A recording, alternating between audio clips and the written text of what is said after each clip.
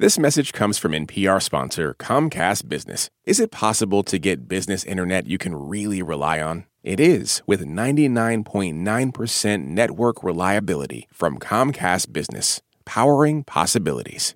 Hospitals are filled with stories, especially Bellevue Hospital in New York City. It's the oldest public hospital in the U.S. and also home to a celebrated literary magazine which turned 20 last year. And for Arts Week, we wanted to revisit this conversation about the Bellevue Literary Review with NPR arts correspondent Neda Ulaby. You're listening to Shortwave from NPR. Happy birthday, dear Bellevue Literary Magazine. Happy birthday to you. Yeah, we're doing a little art and science today on the show. So, NPR's Neda Ulaby, welcome. Hi, Emily. It's so good to have you. And you might be the first arts reporter that we've ever had as a guest on our Humble Science podcast. Well, as it happens, Emily, I had noticed something of a dearth of arts coverage on my favorite science podcast.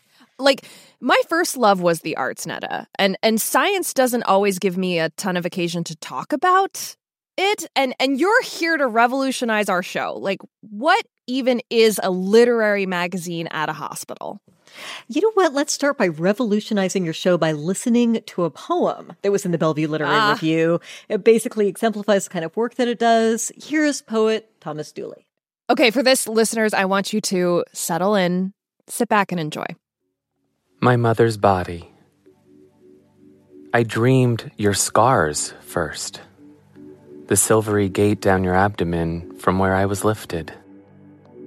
Behind the red spangle over your middle rib lies the threshold to the chambers of holy and feral, and the flicker that woke you.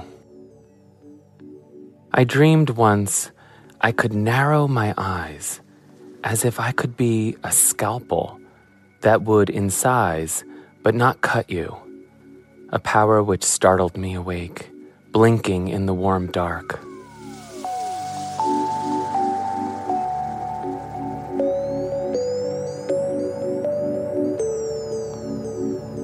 Wow.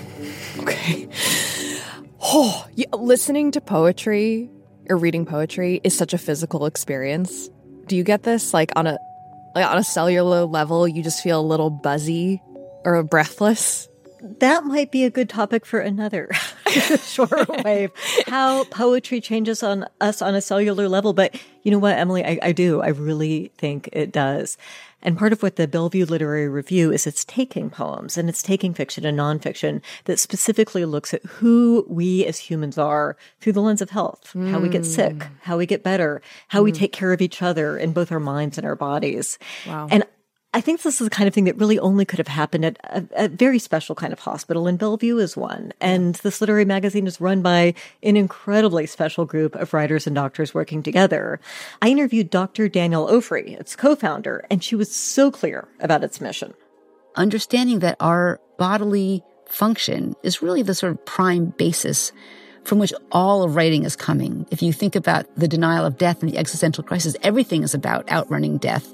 And we could boil really any piece of literature down to that. Today on the show, we have something really, really special. It's all about how one doctor at Bellevue Hospital decided a literary magazine is essential to science and healing. This is Shortwave, the daily science podcast from NPR.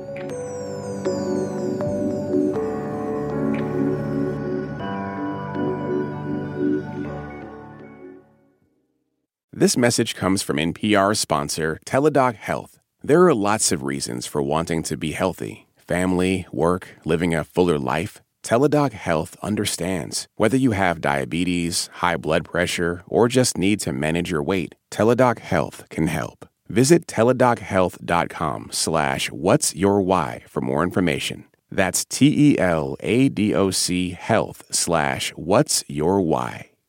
This message comes from NPR sponsor Trane Technologies, challenging what's possible for a sustainable world. Trane Technologies is reducing 1 gigaton of emissions from their customers' footprint by 2030. See how they're doing it at tranetechnologies.com. So, Netta, tell me about Danielle Ofri, who came up with this idea that medicine needed a literary magazine. Sure. So Dr. Danielle Ofri's worked at Bellevue for a really long time. Okay. She's worked there through two epidemics, the AIDS epidemic in the 1980s and last year in Bellevue's COVID tents. She always wanted to be a doctor, but her stake in storytelling changed when she met her very first patient.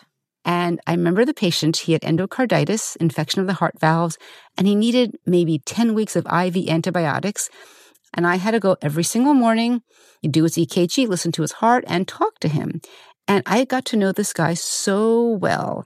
And he had all these stories, and I became just fascinated by the stories that patients bring, and ended up in primary care, where I follow patients for years and years. So when Dr. Ofri became a professor, because she's also a professor, she started asking her medical students to incorporate the empathy of storytelling into their residencies. Okay, that's pretty cool. How did that go? For medical students today, Dr. Ofri said it was not exactly intuitive. Well, at first they were a little bit perplexed, because we train them so stringently in the language of medicine. This is a 57-year-old white female with past medical history of coronary disease, blah, blah, blah.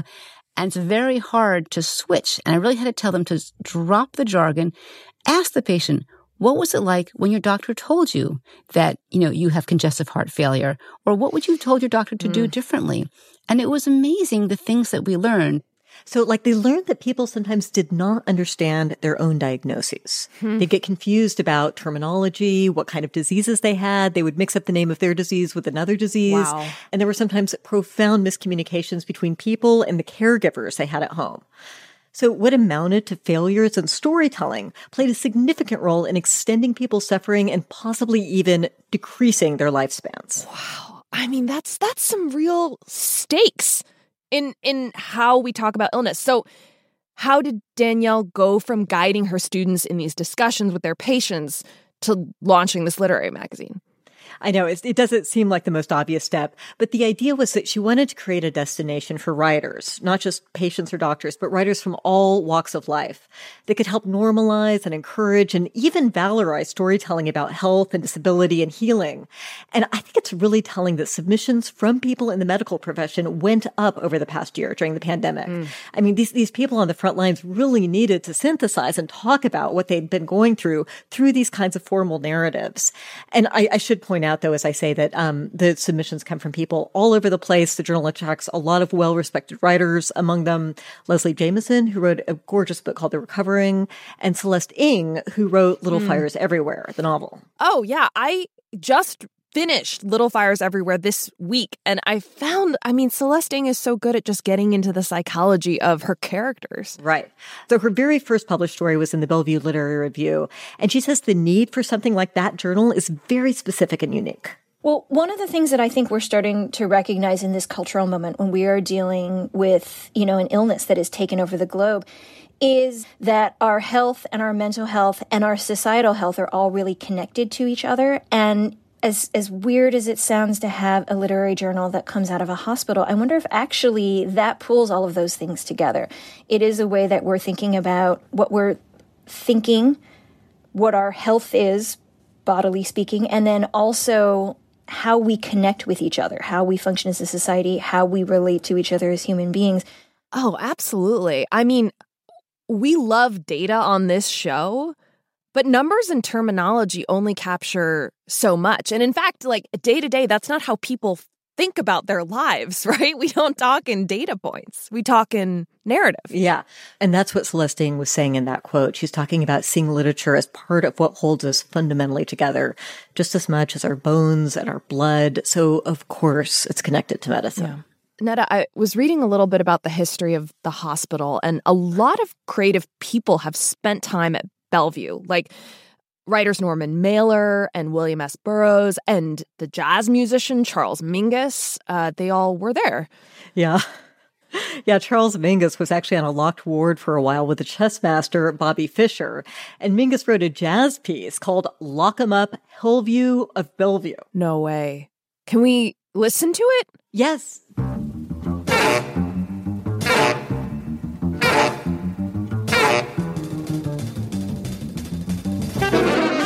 Wow. Oh, it puts me at such a sense of like unease. In its own way, it's as evocative as that poem that we heard right at the start. That's right. Yeah, this is Charles Mingus. I mean, this is very, very evocative, this piece. Okay, Lock 'em Up, Hellview of Bellevue, really tells you what he was feeling in those moments. And Netta, I mean, there's a lot of art and writing out there associating creativity and mental illness. But I'm wondering, as a physician turned literary editor, what does Dr. Daniel Ofri have to say about that? Are those associations right? I think Dr. Daniel Ofri would say that they are right, but it's not just about mental illness. It's about all different kinds of ways in which we are experiencing our bodies and experiencing our mind, both our own and the people that we're taking care of, people who need help. I think that when we're sick or facing illness or caring for someone who's ill, it really taps into this deep existential fear and vulnerability, which I'm convinced is similar to where creativity comes from. Not that you have to get sick to be creative, but that they are overlapping planes of human existence. And so when we asked for a call for submissions to write about the experience of being ill using poetry, fiction, not just nonfiction, people just sent them in. Wow, she's really bringing some ideas to this story. Oh, God, that is so true. That death opens up this well where creativity comes from, too. And what makes this magazine so powerful to me, honestly, is that it brings health and mortality and illness and disability, all these things to the forefront, right? It's not like skirting around these topics or hiding them in the shadows. It's actually using literature and art to shine a light on it and help us better stand our relationship to our bodies. I mean, art is a great shame killer. It just takes the secrecy away and is like, no, let's talk about it. Let's put it all out there. It's such a good way to put it. It completely reminds us that all of us, every one of us at some point, we may be disabled if we aren't already. We will be taking care of somebody who is. And just like all of that is a really common human experience that should be centered, so is telling stories about that experience. And Dr. Ofri told me that literature complements medicine in that way, too. Everyone at some point in their life will face illness. One part of your body or your family's body will falter, and we'll all be there at some point. And it's very hard to prepare for that. And there's not a lot of guides out there that speak to the deep inner core about that. So, Emily, this is why medicine needs literature, not as some sort of like fun side thing, but at its very core, literature and medicine should be integrated. And to think about this through the lens of medicine and science, this magazine, I would postulate, is an experiment. Yeah, and it's an experiment that's working. It's one that's lasted for 20 years. Well, Netta, I am so glad that you brought medicine and mortality to our show, something only an arts reporter can do. Thanks so much for coming on the show. Thank you. This episode was produced by Thomas Liu, edited by Sarah Saracen, and fact-checked by Margaret Serino. The audio engineer for this episode was Neil Tevault. You're listening to Shortwave, the artsy science podcast from NPR.